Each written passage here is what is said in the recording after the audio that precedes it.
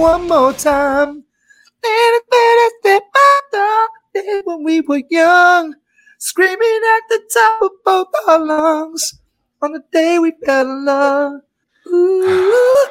Yeah, this is, if anybody ever wonders why I sometimes lie in bed awake, what's going through my head? It's that song sang by Rob Stinson. What's up, beautiful people? This is Gary Horde, and this is Pro Wrestling, the podcast that celebrates the history, legacy, and tradition of the greatest sport of all time. I left it at that. I don't know. I have like a different, I feel like I should have a different entrance for all of these different shows, but whatever. I am joined, as always, by my life partner, Will Martin. Hey, Will. Hey. And also, you're just sorry. You're just lacking the luster that you normally have when we kick these. And is it because Rob was serenading you, or? And you said you just had one life partner?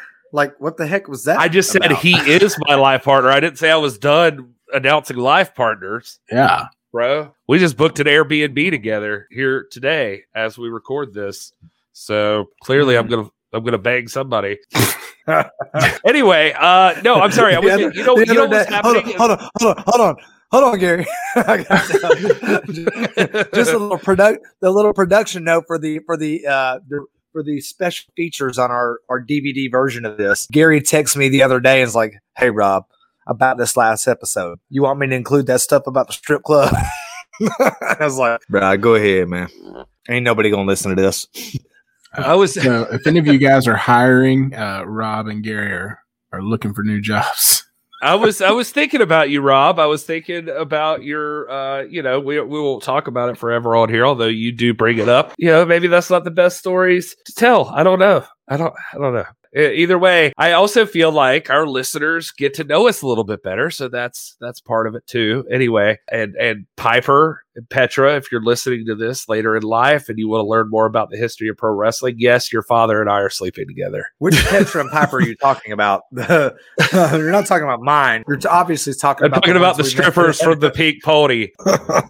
Yeah, that Petra and Piper. I don't even remember if we told that story, but yeah, that was the best moment of my life when Rob was. No, that was a terrible moment. That was a terrible moment. In fact, well, did we tell you this? No, you know what I'm talking? Oh, we were at that strip club. Rob's just like, oh, God. "Yeah, dog, you just got to get into the strip club." I mean, everybody's here willingly. Everybody's like doing their thing. Everybody's like open. This is the way society's supposed to work. And then we hear like, and now on the main stage, Piper. Oh, no. I was like, no. I was like, Rob, did you hear that? Oh, and he's like, and I was like, Rob, how tight would it be if you hear like next, like, and over on the east stage, here comes Petra, everybody. The whole conversation took a different turn. At that point, I was like, "We gotta this go. Is terrible. We shouldn't be. We shouldn't be here. This is the degeneration of America. This is degeneration X. We're living through it right now." He called me on the phone one day, and he was just like, "Oh man, I keep thinking about when you was like making that joke in the strip club and blah blah blah." And I was like, "Oh, you mean the one about like now up on the stage left? It's Petra. She's my cherry pie." And then over and on That's your stage life. right. That's your life, Rob. Like 20 years from now, that's you, dog. on stage right, coming out to, "Oh, y'all crazy, man. Oh, good, I'm on top of." I was like, "Nah, man." I hope they don't listen to this episode now. So anyway, I love the idea. Like, for those of you that don't know, we record this show right after we do our NWA Power post show over on the NWA channel. And it's like, as soon as we hit record on this show, it's like, we just like anything goes. You can say whatever you want. And these two guys just go buck wild with it. Like you guys had to suppress yourself when we were on the big channel earlier.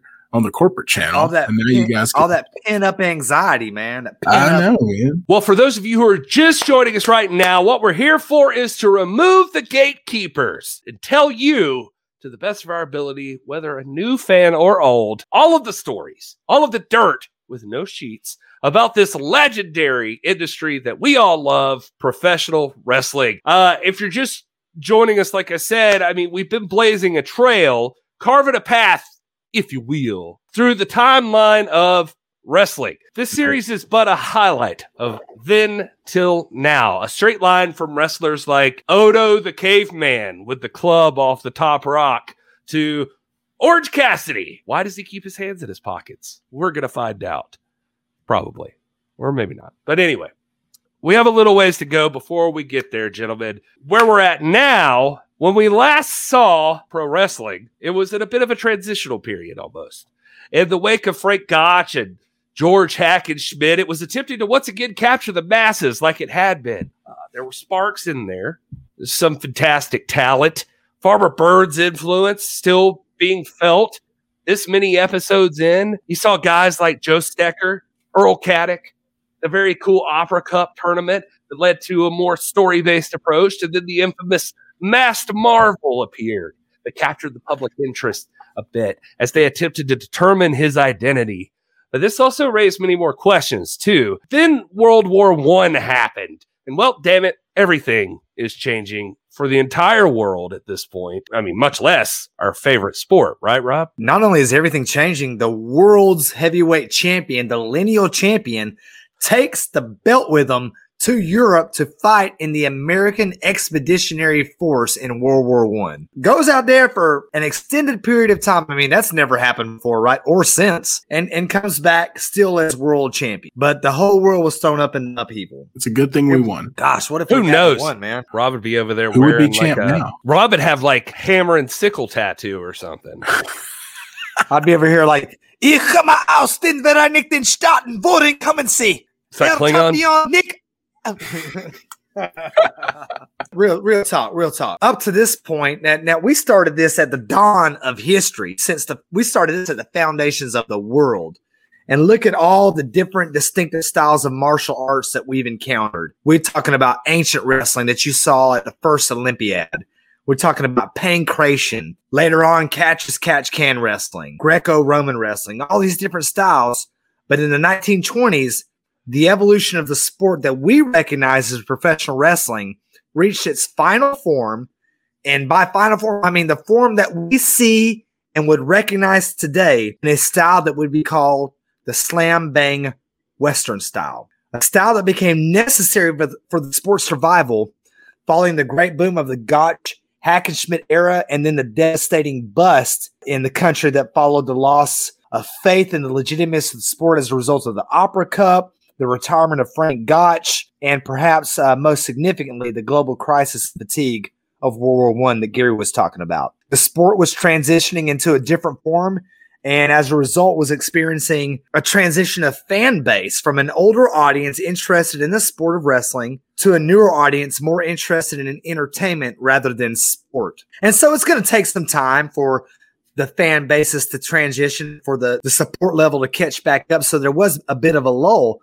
But the high priest that oversaw this transition were a troop of 3 men who would, in the late 1930s, well after their decline now, well after they had come and gone, would be described as the Gold Dust Trio. This term, by the way, does not originate while these 3 men were active. It's coined in a book that circulated in about the mid to late 1930s, 1937 or so, called Fall Guys, the Barnums of Bounce, by a gentleman named Marcus Griffin. And he describes the influence of the Gold Dust Trio, Gary. Now, this is not the 1990s Dustin Rhodes character that developed a stutter when he was electrocuted on live TV. We're not at that point in storytelling, right? I don't even know what that is. That's a thing that happened. When Gold Dust and Booker T were a tag team, I think it was like the New Age Outlaws. They shoved Gold Dust into like a freaking power box or something, and he got electrocuted. That he would stutter all the time, and then it was just a clever way during that era to like almost get him to curse, but not quite curse. So he, and Vince was like barking orders. He's like, "You're such a dictator."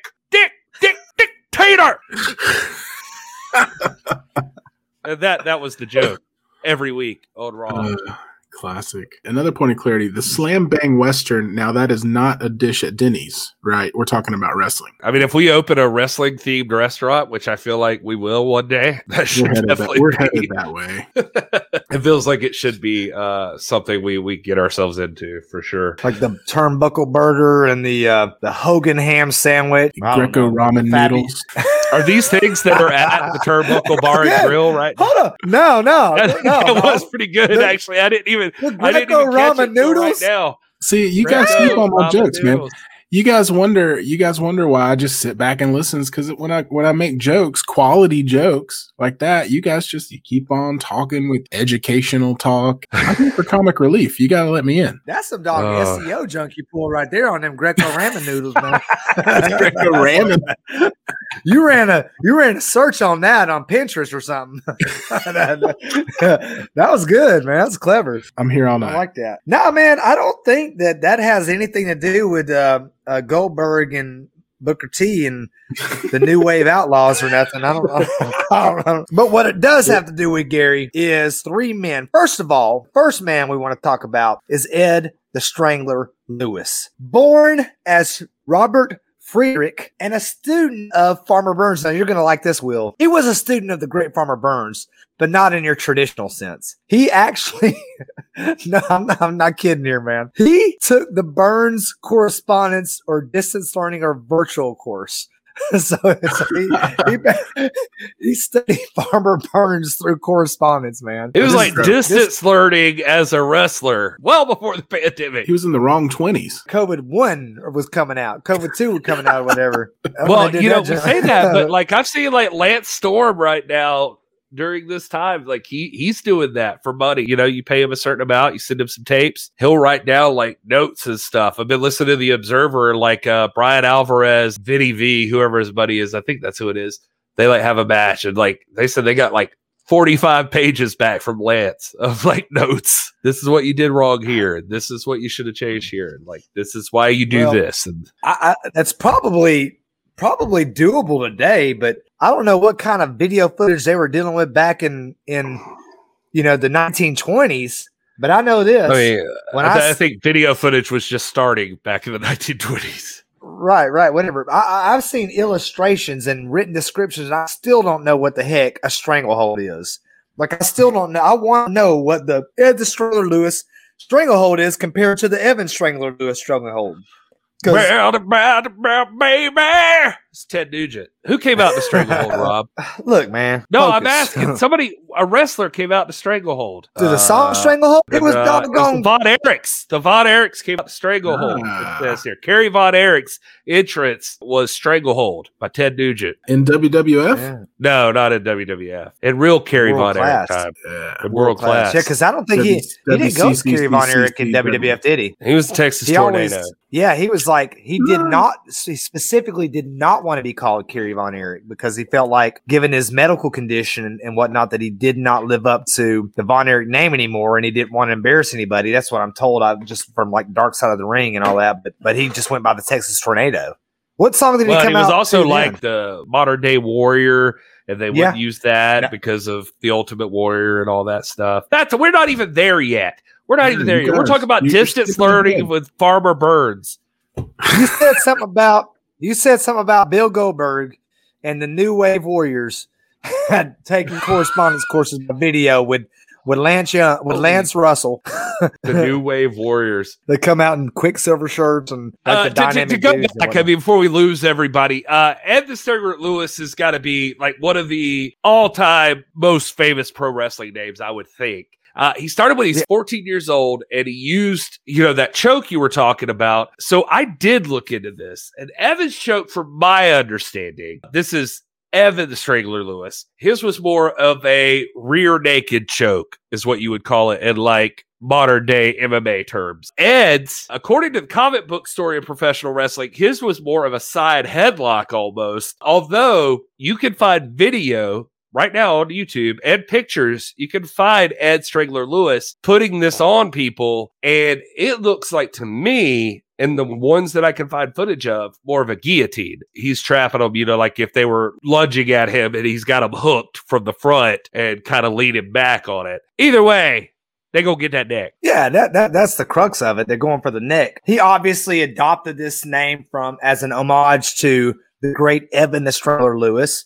And we remember when we were talking about the Opera Cup, there's a debate on when Evan the Strangler Lewis passed away. Some people think that he was around even during that time. That's neither here nor there. What is here or there is that Ed the Strangler Lewis became one of the biggest names in the business. And in 1920, he reached the mountaintop. He won the lineal World's Heavyweight Championship from Joe Stecher. Now, when I say lineal World's Heavyweight Championship, I mean that same title that Nick Aldis currently holds today. You want my proof? It's in the pudding.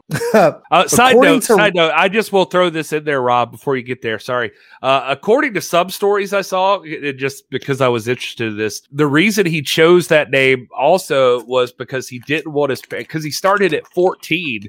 He didn't want his parents to know he was wrestling. So he chose Ed the Strangler Lewis. And, his name is actually Robert Friedrich. And so that was his way to hide it from his parents. Now, there was a documentary on A&E that even tells the story, and it's called like The Unreal Story of Professional Wrestling or something like that.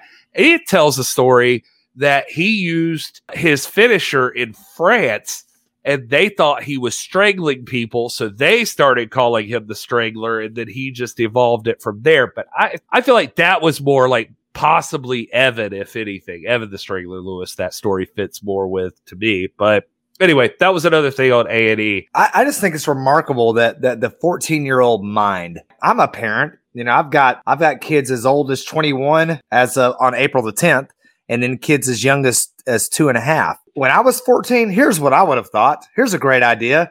I want to hide this from my parents, so let me assume the identity of the greatest wrestler of all time. If I want to be a rock star but don't want my parents to know, hey, I'm going to tell them I'm Devin Lee Roth. I'm Devin Lee Roth. No one will. They'll never catch on. No one's going to come to my house shaking me. I feel like I would have come pretty close. I would have just fucked it up. Like I'd have been like, "No, Mom, that's not me. That's Hulk Hogan."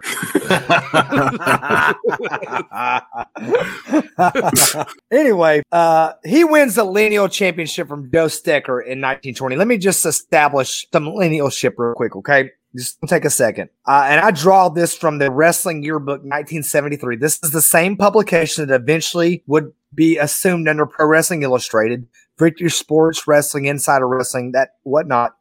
They trace the NWA Championship all the way from Frank Gotch in 1905 to Dory Funk Jr., okay? That is the lineal championship. In 1905, here's what they say. Now, I'm not going to get into disputing this now. I've got like match records, and some of these don't completely match up, so I'm not asserting the accuracy of this. But I just want to say that in 1973, people looked at Ed the Strangler Lewis as the lineal champion, holding the belt that eventually Dory Funk Jr. would hold, okay? In 1905, Frank Gotch beats Hackenschmidt, right? In 1906, Fred Bill beats Gotch. In 1906, Gotch defeats Fred Bill, and he retires in 1913. Well, the following year, in 1914, Charlie Cutler wins a series of matches over Henry Oderman and Jesse Westgard, a match that was suggested by none other than Frank Gotch to win the championship. In 1915, Stecher beats Cutler. In 1917, Caddick beats Stecher.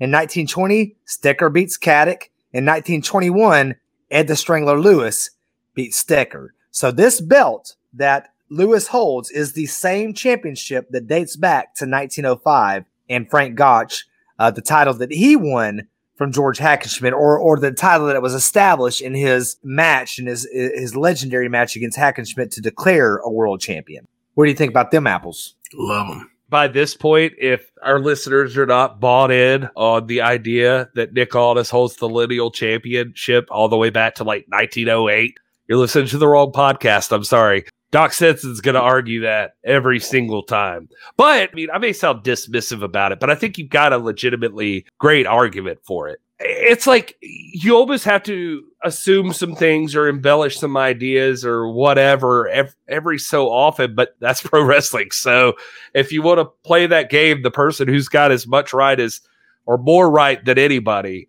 would be that NWA World's Heavyweight Championship. There right, it and is. This was a claim that was made in 1973. Guys, Nick Aldis was born in 1986. So this is not a claim that's been doctored up, no pun intended, to cement the legacy of Nick Aldis.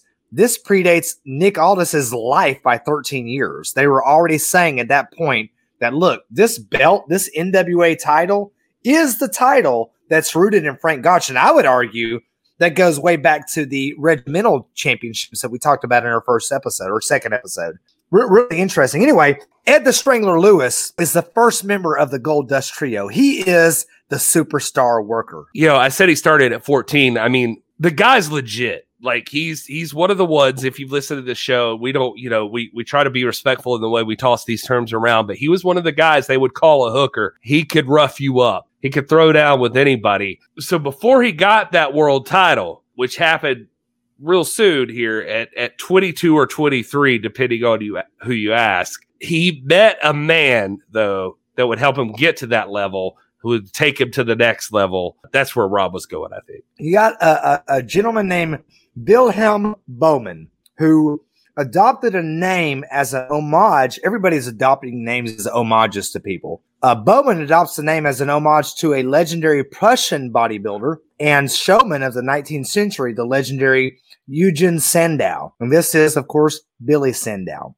Having himself been a middleweight wrestler in the early 1910s, Sandow, by accident, discovered his own talents, which were a flair for showmanship and the dramatic, as a manager after losing his business in a wager to a fellow wrestler. The loss proved to be Sandow's ultimate gain, though, as he became quite successful as a manager of a troupe of wrestlers who toured the country, ultimately meeting Lewis and forming his own partnership with the Strangler. So the thing with Sandow is like, I mean, what Rob's telling you here is like, this is a guy who's a former professional wrestler, and he is not the best professional wrestler. Like, he's all right. What he is good at is gambling. Like, he likes playing with money, and he realizes early on when he finally puts on a bet for I think it was his health club, and he put it in a bet with somebody else and lost it. So he started getting into the business of helping other pro wrestlers. Like, hey man, I can help you make more money here if you just give me a cut. He became the Don King of professional wrestling, maybe. Or in a modern context, I would call Billy Sandow like a Paul Heyman-like character. Like he was the guy who was the advocate for the wrestlers. You're talking about a sport at the time, I think, that was, professional wrestling at this time is largely fixed. And so as a wrestler, you prefer it be fixed in your favor, or that at least you get paid like it is. And so these guys, they sometimes needed an advocate. So Billy Sandow kind of became that guy for a lot of people. He becomes the manager, essentially. He's the manager of the Stars. He had it like his own troupe. And then when he encounters Lewis, it was just a match made in heaven. They had a kinesthetic connection immediately. Very soon, Sandow brings on Lewis, and everybody else that was in Sandow's troupe suddenly becomes irrelevant, because now you had the marriage of the first power couple in wrestling history, Ed the Strangler Lewis and Billy Sandow. Sandow would get in there and help make sure you got a fair cut, who won the match. Chances are, if you weren't cool with getting along with that, well, Lewis could take care of that part. Lewis was a hooker. He could handle the situation if it needed. And Sandow, he took care of his boy too. He never lost sight the whole time of the world's heavyweight championship. So even when he starts booking Lewis, he sees this title held by Joe Stecher, who'd beaten Earl Caddick, like Rob said, and he started getting these matches arranged for Lewis to get in with Stecher. And the first match, I think, I was reading, didn't even go so well. Like, Strangler fell out of the ring, and no joke, like, he fell out of the ring and busted his head on a chair or something like that. So, the match got called off. But in match number 2, on December the 13th, 1920, he got him, probably kicking off what would be one of the great rivalries in professional wrestling history, in and out of the ring, between Joe Stecher and Ed the Strangler Lewis. But more on that later. Basically, you got Billy Sandow, you got Ed the Strangler Lewis. There's one more piece of the puzzle that's missing here. Well, you know what Granddaddy always said, Gary and Will? The only thing better than one hooker is two hookers, right? Oh, yeah. And that's where Joseph Toots Mondt comes into play. This is one of the favorites of Gary and Will, man. They love Toots Mondt. Joseph Mondt was known for his youthful good looks, especially in his younger days, and was given the name Toots by his teacher, the legendary Farmer Burns, who he studied under directly, not through correspondence, not virtually, not through distance learning. He wasn't on no Toots damn Mondt. Zoom chat. No, he wasn't on Zoom or doggone, what's it, Snack Shack or whatever, Instagram or whatever, Face Page or none of that stuff, man. He was with him directly. He studied under this man. And Mondt emerged as one of the toughest, most dangerous hookers in the business. And Burns would actually come to rely on him extensively as his primary enforcer during Burns's days of traveling the carnival circuit. You know, you go in, do the carnival, you bring your guy in. If there's someone that's not, you know, this looks like he's going to be tough, that's when Mondt comes in. You draw him backstage, you have Mondt come in and do something or whatever, take the guy out. Farmer Burns wins the match, or Burns' guy wins the match, and everything is good, no harm, no foul. So that's where Mondt comes in. He becomes legendary as being one of the greatest hookers of the day. Now, as Lewis and Sandow became more and more immersed in their own travels, Farmer Burns himself suggested that Mondt be hired as their enforcer. This speaks, by the way, to the notoriety that Lewis and Sandow were gaining, that Farmer Burns would say, hey, maybe you guys could use an enforcer. But he pushes Toots Mondt, and eventually they hire him as their enforcer, completing the trio with Lewis as the star talent, Sandow as the manager, and Mondt as the enforcer and booker. Beyond being extremely rugged and dangerous, Mondt proved to be one of the most insightful innovators in wrestling history, implementing many changes that would hasten the evolution of the sport from a tedious, boring affair. And you know what we're talking about. I'm not trying to be insulting, but we're talking about slow, hours-long matches of very little movement, often spent on the mat or on the ground, transitioning the sport from that into the entertainment spectacle that we now know, or that would come to be known as the slam bang wrestling style. And that's where the real legacy of Toots Mondt comes into play as the great innovator of wrestling. So there's some people that are going to argue this point, but this is it, people. Like, I mean, if you're listening this far, and thank you so much for doing so, this is where wrestling becomes the wrestling that you know right now. I mean, for real. Like, we've talked about a lot of great legends and that sort of thing, but Toots Mondt's the guy who carries it over to what you're used to. We talked about this a bit before, but wrestling popularity had been waning. It's never picked up the same way from that Gotch Hackenschmidt stuff. But here comes Mondt, and he's got a slew of ideas of what he wants to do. He wants to take Greco-Roman and catch wrestling, which is all that's been happening before. These guys, look, wrestling has been a slow, tedious affair. Like, these matches were lasting 4 hours. These matches were lasting 2 hours. These matches were long grappling sessions and stuff like that, which maybe some people were into.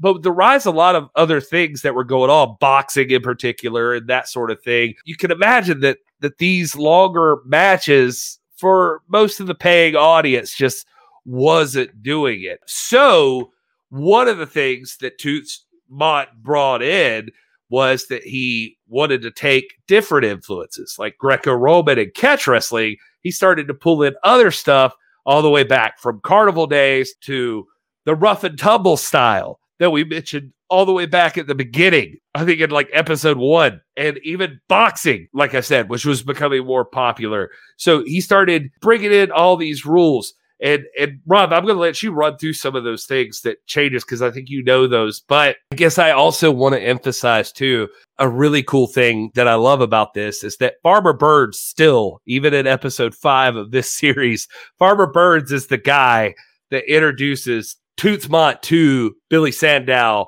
and Ed the Strangler Lewis. Like, he's the guy who sees the changing of the guard, and he's still masterminding this thing, which I just think is really cool. He's the granddaddy of pro wrestling, and I feel like his name doesn't get used enough, so I just want to say it again and again. Farmer Burns, this guy, his brain created the thing you love right now. Right, and it's pretty cool too because if anybody is old school, if anybody was a shooter, it was Farmer Burns. And here we have Farmer Burns, the high priest of all of wrestling, like presiding over this transition of the sport into entertainment and saying, you know what, I see what's going on in society and culture. I see what we need to make the sport survive, and I approve. Therefore, I bequeath to you Toots Mondt. And some of the changes that we see with Toots Mondt are time limits.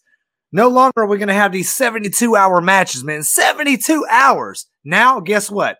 6 minutes and 5 seconds if you're wrestling for the TV title. Now, you might still have multiple falls, but it would still go to maybe an hour time limit, to recognize the general public's attention span.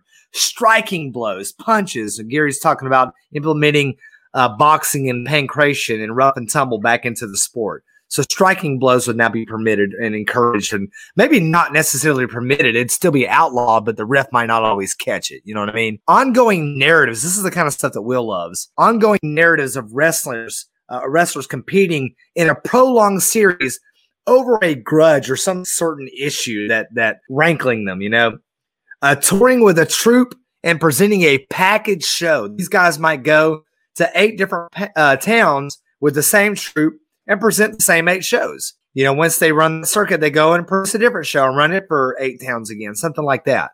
The introduction of newer, captivating maneuvers like body slams, suplexes, Scandinavian two-toed gradunzels, arm bars, flying saucers, whirly birds, ding-dongs, and wing-dings. All those kinds of things were introduced in the Mondt era.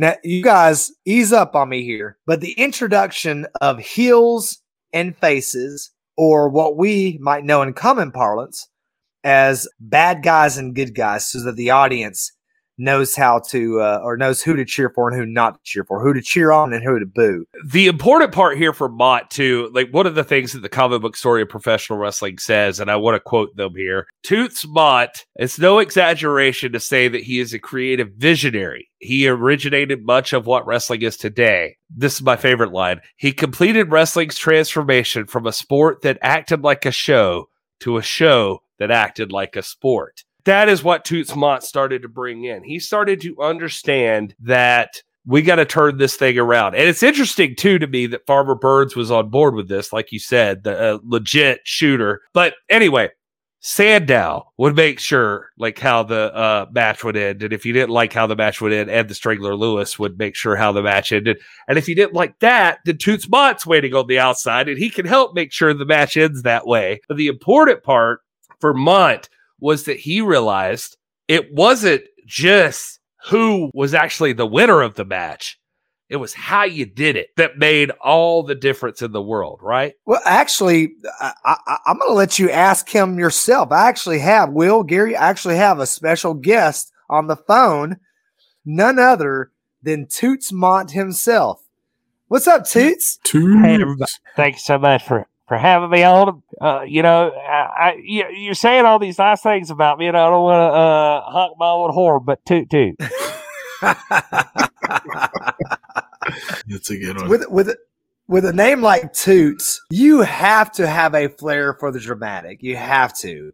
So when moving from a shoot style to a style in which the dramatic finish is paramount, what's going through the mind of Toots Mondt? Well, I mean, just one of the things that I keep in mind all the time is that 2 wrongs don't make a right. So, like, take your parents, for example. The thing I want to deal, I'm just joshing you, Rob. Don't judge me. I'm just playing with you. No, I just think that the important thing is to keep the people coming back for more. So you gotta have dramatic finishes. That's the thing I focused on. I told everybody. I told Ed and everybody else. I said the way this match ends makes it dramatic for the next time around. That's what you gotta focus on, and it works. People want to be drawn into a story. That's what people care about. Toots, what is your favorite meal? I don't know what you're looking for out of here. Is it Greco ramen noodles?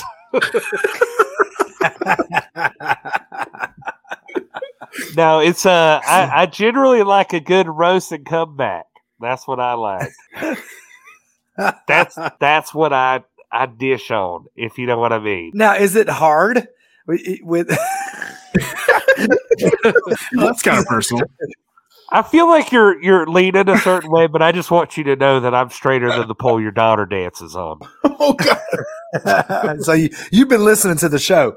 So I listen. I hear it. You're in a trio, a threesome, if you were, or as it were, with three of the great personalities of the 1920s. I'm talking about Ed Lewis, Billy Sandow, and yourself, the great Toots Mondt. What's it like to travel the road with these larger-than-life personalities? I mean, do you guys get jealous of each other? Is there resentment? Are you getting along okay? How's all that going? Oh, I mean, I'm fine. I mean, they're all right. Ed the Strangler Lewis is whatever. He's very talented. He's a good wrestler. I'm a better wrestler. I'm a prettier wrestler. I can tell you that much. I mean, they called me Toots because of my baby face, in case you didn't know that. And even if you didn't like my face, I could get plastic surgery for my ugliness, but he'd be stupid for forever. Anyway, what I'm saying is, Billy's good. He's a promoter. He's a liar. He's so fake.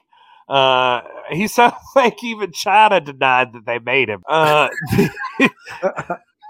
But anyway. Oh God! I don't know how many one-liners I got. I'm sorry, we just lost our connection to Toots Mondt. He's gone.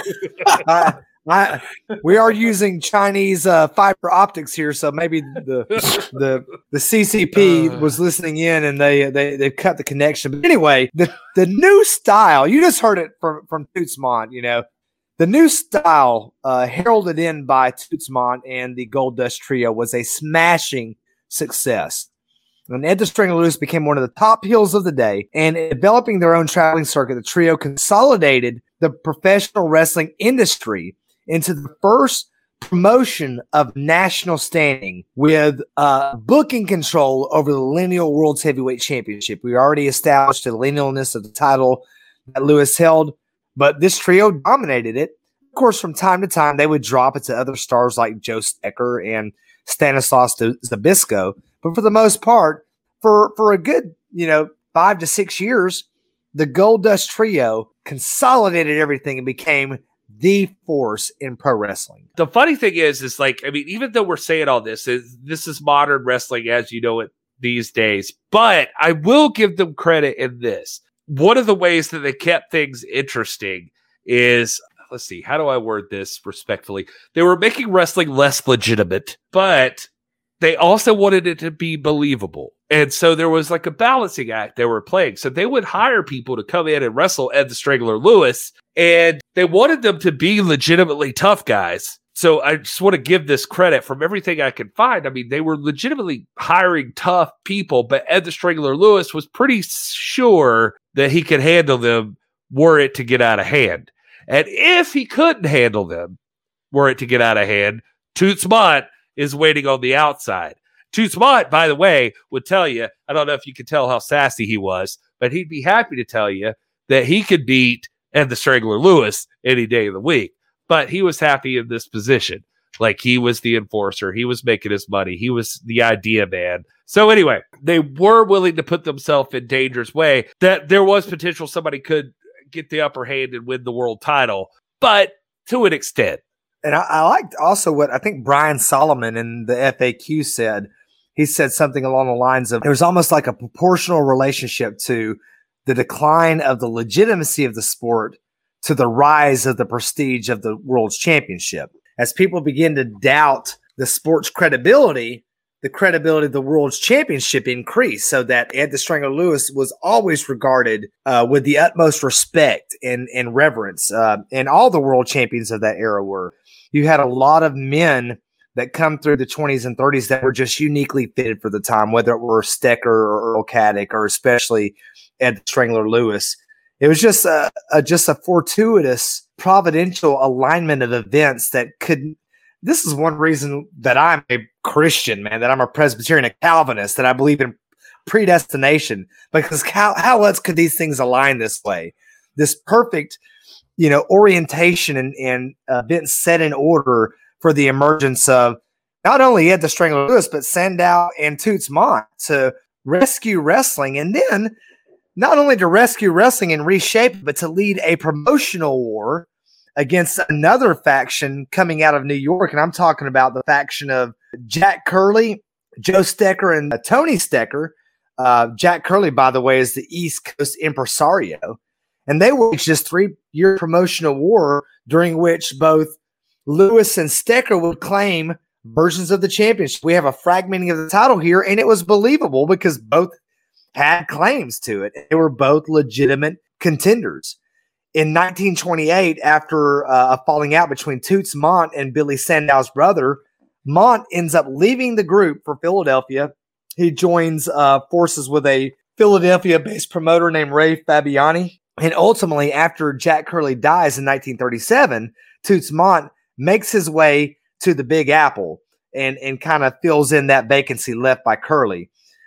Sandow would continue to be the manager of the Stars. He would guide Everett Marshall to the World's Championship. And Lewis would continue to dominate through the 30s, holding the championship on multiple occasions. But it's like these people were uniquely fitted. So, Rob, I think if there was one takeaway from the Gold Dust Trio that I really want to make sure gets across is like this, the Gold Dust Trio, the reason they're important, the reason that you want to know the name of the Gold Dust Trio, their names might be significant. Billy Sandow, Toots Mondt, Ed the Strangler Lewis, is they ushered in like an era of pro wrestling that is largely, I would say, remained pretty similar to that time. I mean, they literally, like, you go back to, we'll probably have to do like a whole series on the Gold Dust Trio to really get into all of the details of like what they accomplished and who they were and that sort of thing. But you're talking about the time limit draws. Those were a big thing. Well, time limits were a big thing. And not only because time limits could, give some extra like oomph to what you see with the TV title in the NWA right now. It's like you could get to like somebody, you got to win fast, but also time limit draw is another finish type that you could use, that sort of thing. They also were very good at like creating new stars. I thought that was interesting about them, just reading more and more about them. They brought in a bunch of tough guys and they tried to keep it legitimate because they wanted it to feel as legitimate as possible. So you had some tough guys. And you'd think with Ed the Strangler Lewis walking around, like eventually some people would be like, you know what? That guy's not tougher than me. Maybe I'll try him. But Toots Mondt, especially Billy Sandow, they had cash. And people liked money more than that. And that's also an important part that they introduced to pro wrestling, as whatever you want to say about that. It's like at this point, it stops being so much about who's the baddest man on the planet. It's about who's the champion. This guy's the champion. What they would do, really, that I was reading about is they would do great is like when Lewis wasn't available, they would start building up these other guys and like have them look pretty good till they got to the point that they were facing Lewis, which this also sounds common, and then they would lose to Lewis. But then later on, like you have like the undercard guys, like the guys that weren't quite Lewis, but were close. They wrestle each other. Who's the best out of those, And you start to build an actual, like a wrestling card. And that's a cool thing. They also were like apparently at the forefront of introducing marketable ethnic backgrounds. Like, who are the guys? Like, is the Italian guy? Like, we got an Italian guy. He could come in here and do this. We got a Mexican guy. We got a Greek guy over here. Yeah, absolutely. Yeah, they were 100% on board with like, let's appeal to certain communities based on.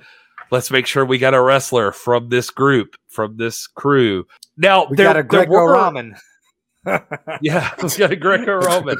The other thing, though, that Rob, you didn't hit on yet that I thought you would hit on that I'm interested in, because of in 1914 with the Black Sox and the World Series issues. So I thought you would appreciate, and as I'm sitting here talking to you, the listeners can't see this, but you're wearing your Braves cap, and I know that you and Will are big baseball fans. Another great tie-in to professional wrestling was the reign of hell that was brought down on professional baseball because of sports gambling and what it did to the industry. And so there are arguments that I think it was Steve Yo that was the guy that was mentioned that says that it wasn't just Toots. This was the whole wrestling industry that started to shift because they started to see that, look what just happened to baseball with the Black Sox, the World Series.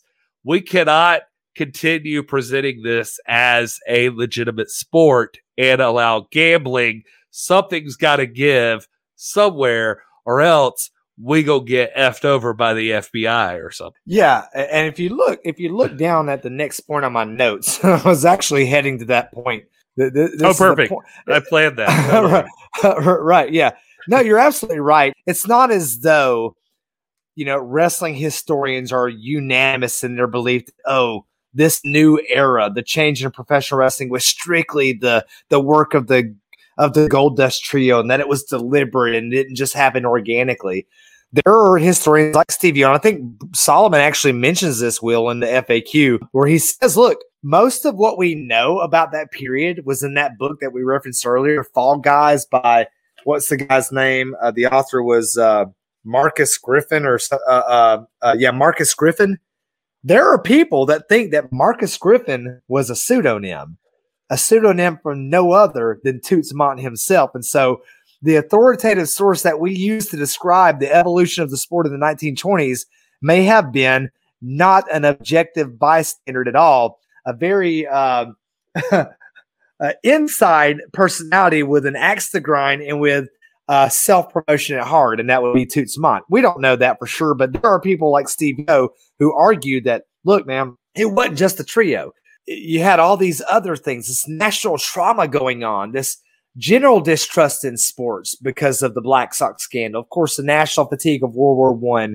The World War I, guys, listen, I'm a student of theology and philosophy, and the effect that war had on the human psyche, not only from a geopolitical and philosophical standpoint, from a spiritual standpoint, it's not like anything we've experienced. Maybe the pandemic might be the best comparison, because I've seen it rivet and shake people to the core like nothing in our lifetime. But that was World War I in those days, and so this change in attitude towards sports and towards professional wrestling in general might have been part of that. I just think that's all beside the point. I don't think that anybody is, again, it's like we were saying earlier about people saying that pro wrestling is not the same sport as Greco-Roman wrestling in the first Olympiad back in 300 BC. No one's saying that. No one's saying that it was only the Goldust Trio that did this. What we're saying is that they are a symbol of a transition in the sport, and they happen to do it very well. And what they were doing in terms of engineering the sport was at least a microcosm of what was happening on a national scale. So if they weren't the cause of it, they were certainly representatives of it, if that makes sense.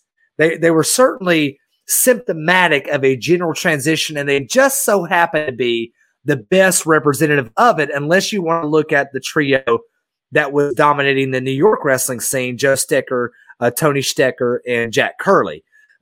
But nobody's really arguing that. So, I just don't think that we ought to press too much on that. It's not a point that that shouldn't be the hill that you die on. The Goldust Trio were there. They were influential. They controlled the world title. They were important, and they represented, if they did not instigate and initiate, they certainly represented a change in the sport. It's not like the Attitude Era changed wrestling. Was the Attitude Era the cause of wrestling, or were they a symptom of something broader in the culture? That's where we got to get to. Anyway, that's neither here nor there. I'll tell you something that is, you're talking about people being a real legitimate tough guys. Something we do see happening here during this era, the mid to late 1920s, is we see a preference beginning to be given to just big, good-looking guys rather than legitimate, talented shooters.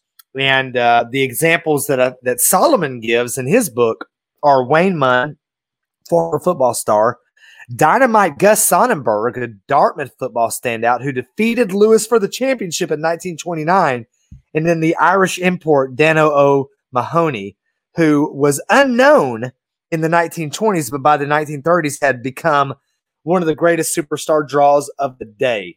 And so we have this preference being given to people who can, like you were saying, the sport no longer trying to be a show, but now the show imitating a sport.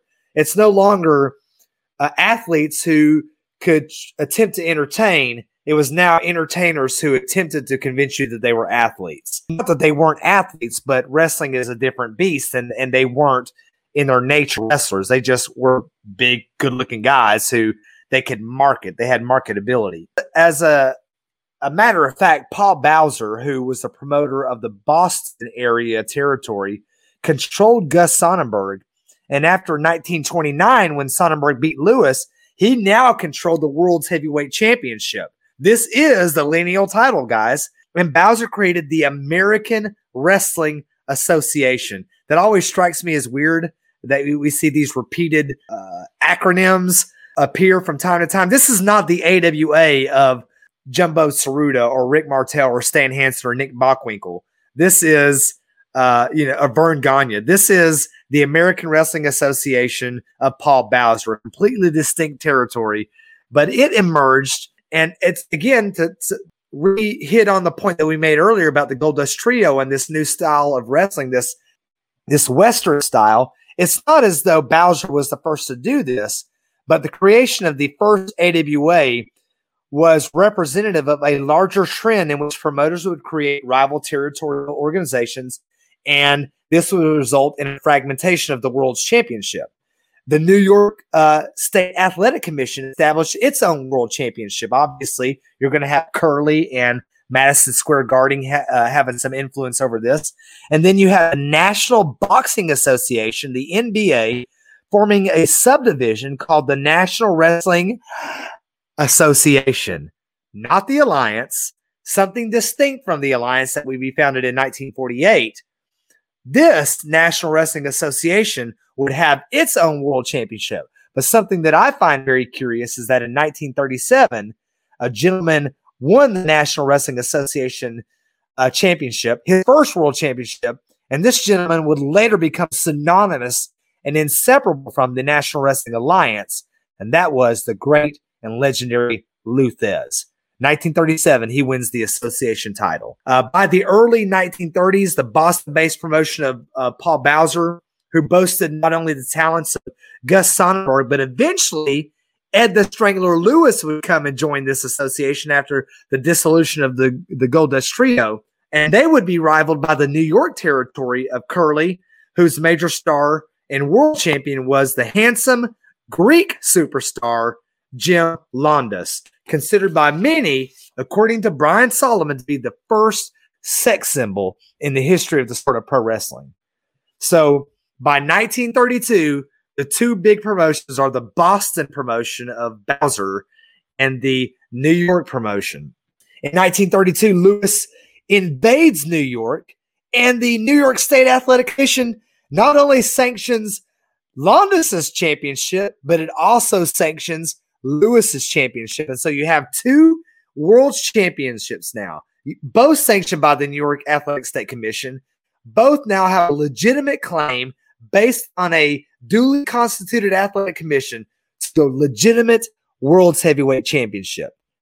And in 1933, all of the major parties involved in this dispute between these two rival factions, and I'm talking about Curly, Fabiani out in Philadelphia, Toots Mont, Bowser, Ed the Strangler Lewis, and Jim Londos, entered into an unspoken agreement, a wink and a nod now, called the Trust, to arrange for a unification bout between Lewis and Londos. This is important, guys, for the sustaining of the lineal championship. And at Chicago's Wrigley Field on September the 20th, 1934, in the biggest super match since the 1911 Gotch Hackenschmidt match, also held in Chicago, 34,265 people witnessed Londos defeat Ed the Strangler Lewis to become the undisputed lineal World's Heavyweight Champion, the predecessor to Nick Aldis.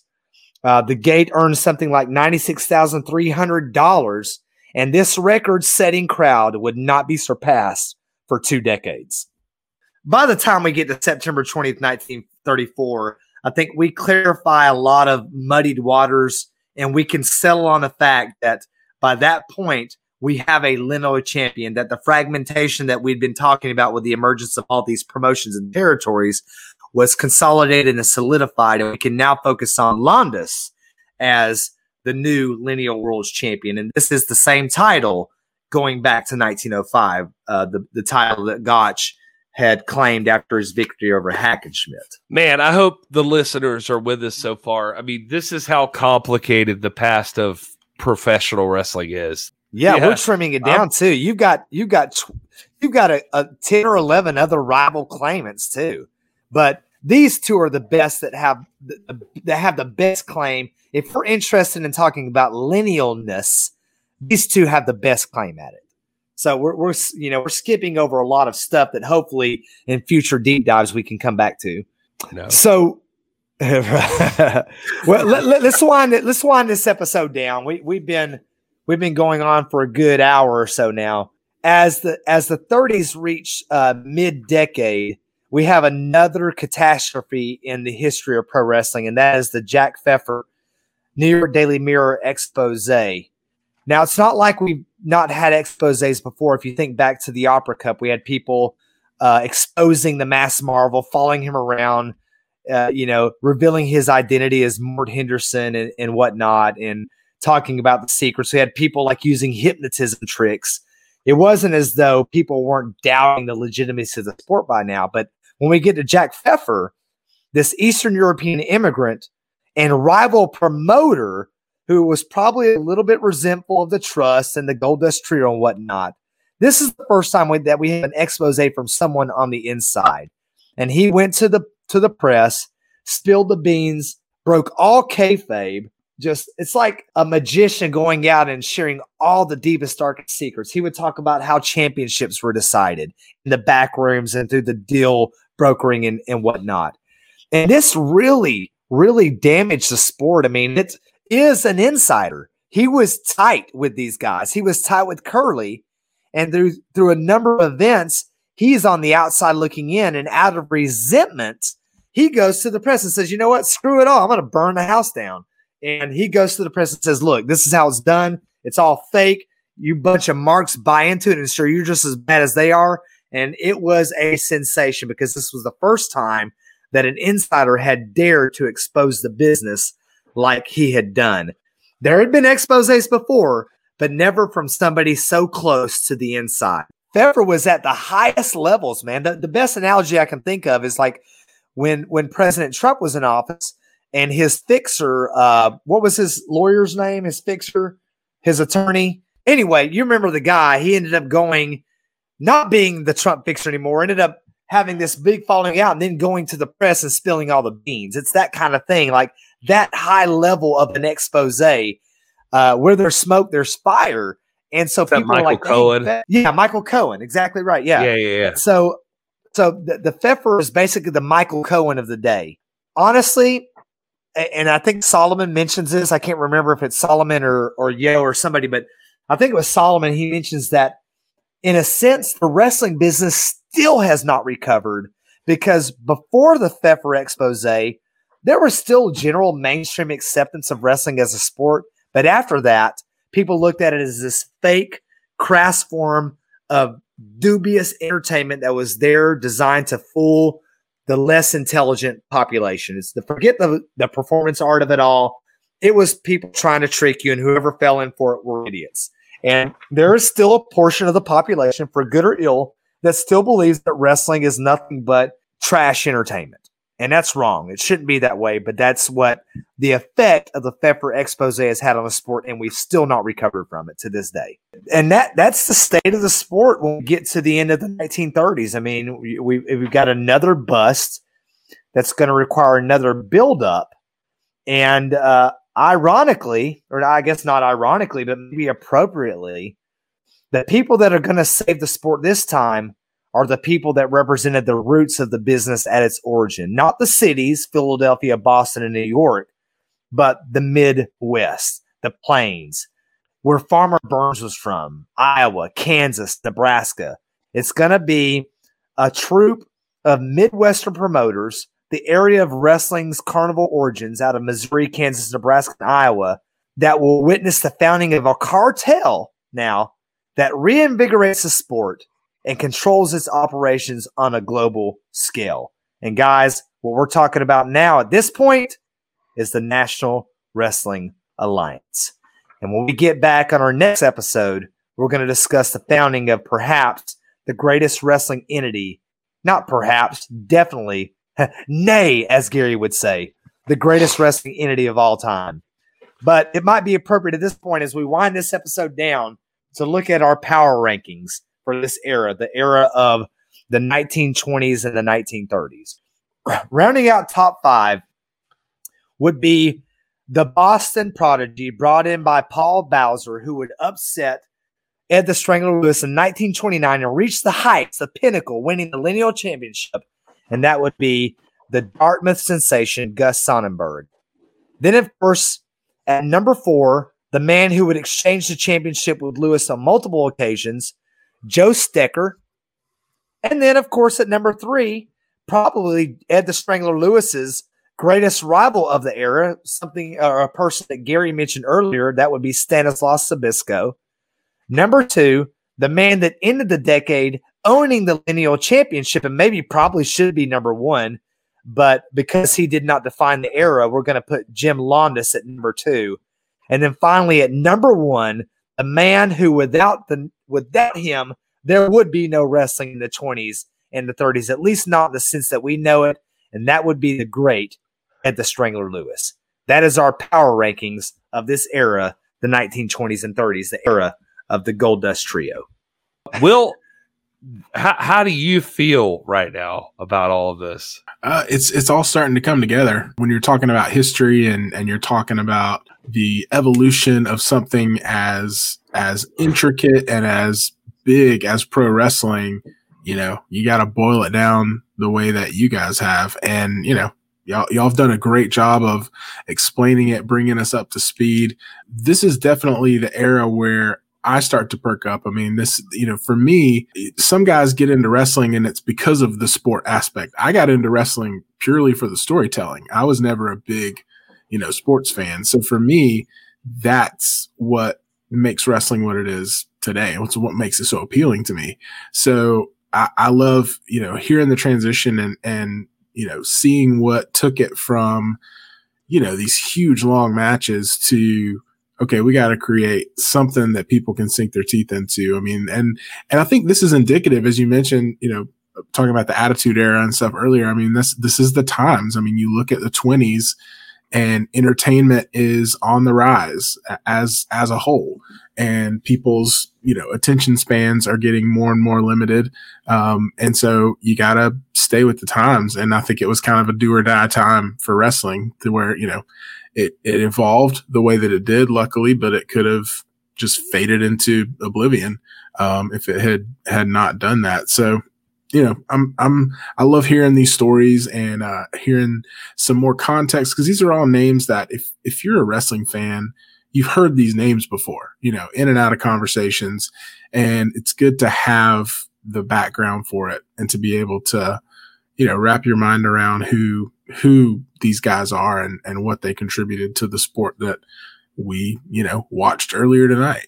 Rob was doing yeoman's work, like trying to bounce his way through the history, trying to get us moving to the next point. And I'm still stuck on well, wait a minute, you didn't talk about this one thing. And Rob had moved through it already. And so I have to remind myself, nope, this is the framework. We're working our way through it. Yes, there's a lot to talk about. But at the same time, it was all right, we've mentioned Stanislaus Zbyszko 4 times. Here's the point where something he does is important. And Rob's well, we're going to bring him up. And I'm no, man, I want to talk about the prequels. There was a Stanislaus Zbyszko, Joe Stecher hot dog eating contest that led up to the that without that there would not have been a Lewis Londos match. You can't forget the Stanislaus hot dog eating contest. So anyway, come on, man. All right, well, hot dogs. Yeah, love them. You smell like hot dog water, Rob. I just Yeah, wanted to I share hope that with I hope you. I smell like Nathan's hot dogs. Those jokers are You good. do. They're delicious. Or I'll Hebrews laugh it Nationals, man. Yeah, baby. All right. Well, we got to wrap this episode up. Thanks everybody for listening so far. We Yeah. tease this every episode, I feel like, but now we're really in it. The National Wrestling Alliance. We're starting to talk to you about the NWA. This is where what you watch now, if you're a fan of this show, you probably came here. A lot of you came here through NWA Power. 5 episodes and 40 hours later.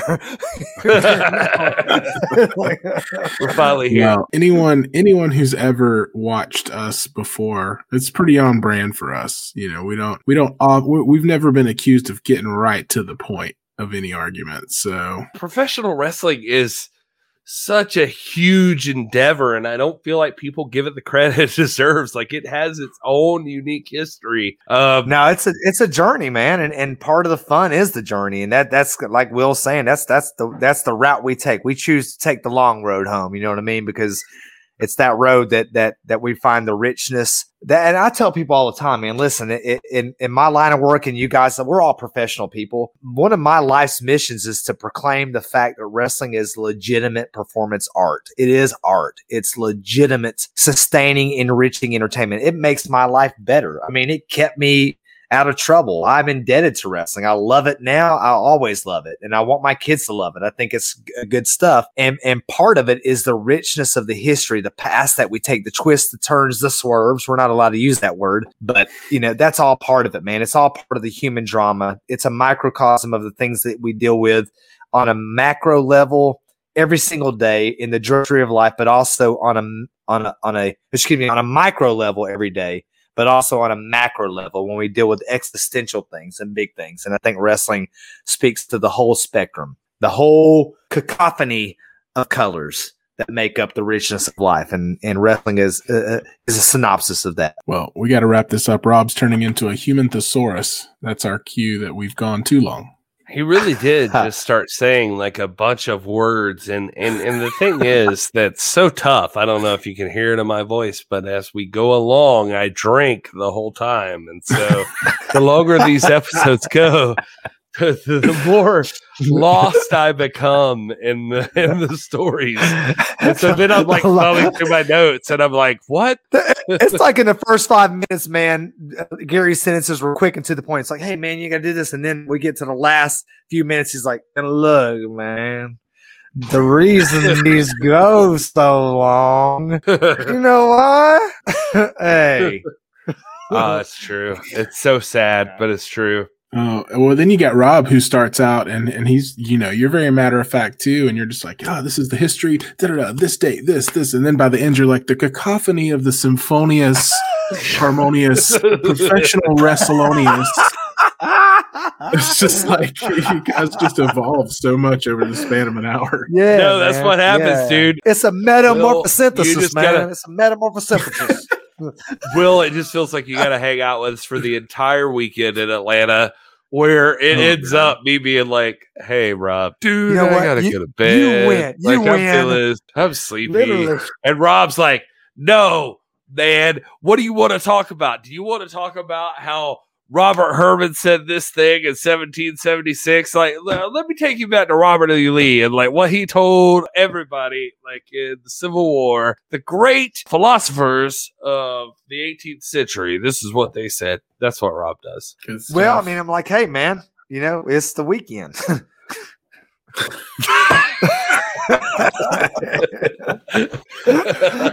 Well, folks, if you've hung with us for this long, you're one of the inner circle. Hey, yeah, thank you so much. Thanks for being with us. No, we'd love to. We'd love to go out and have drinks with you, obviously, so you can be a part of this bullshit. Thank you so much for hanging out. This is Pro Wrestling History. Next week, we get into the NWA, the National Wrestling Alliance. If you're still listening, God help you. Will is so done with us. I can't. He's like, enjoy your gravy cake. Will's like, would you just say enjoy your gravy cake? I'm going on vacation tomorrow, and the only thing keeping me from it right now is going to sleep. And the only thing keeping me from going to sleep is you jokers. So enjoy your gravy cake.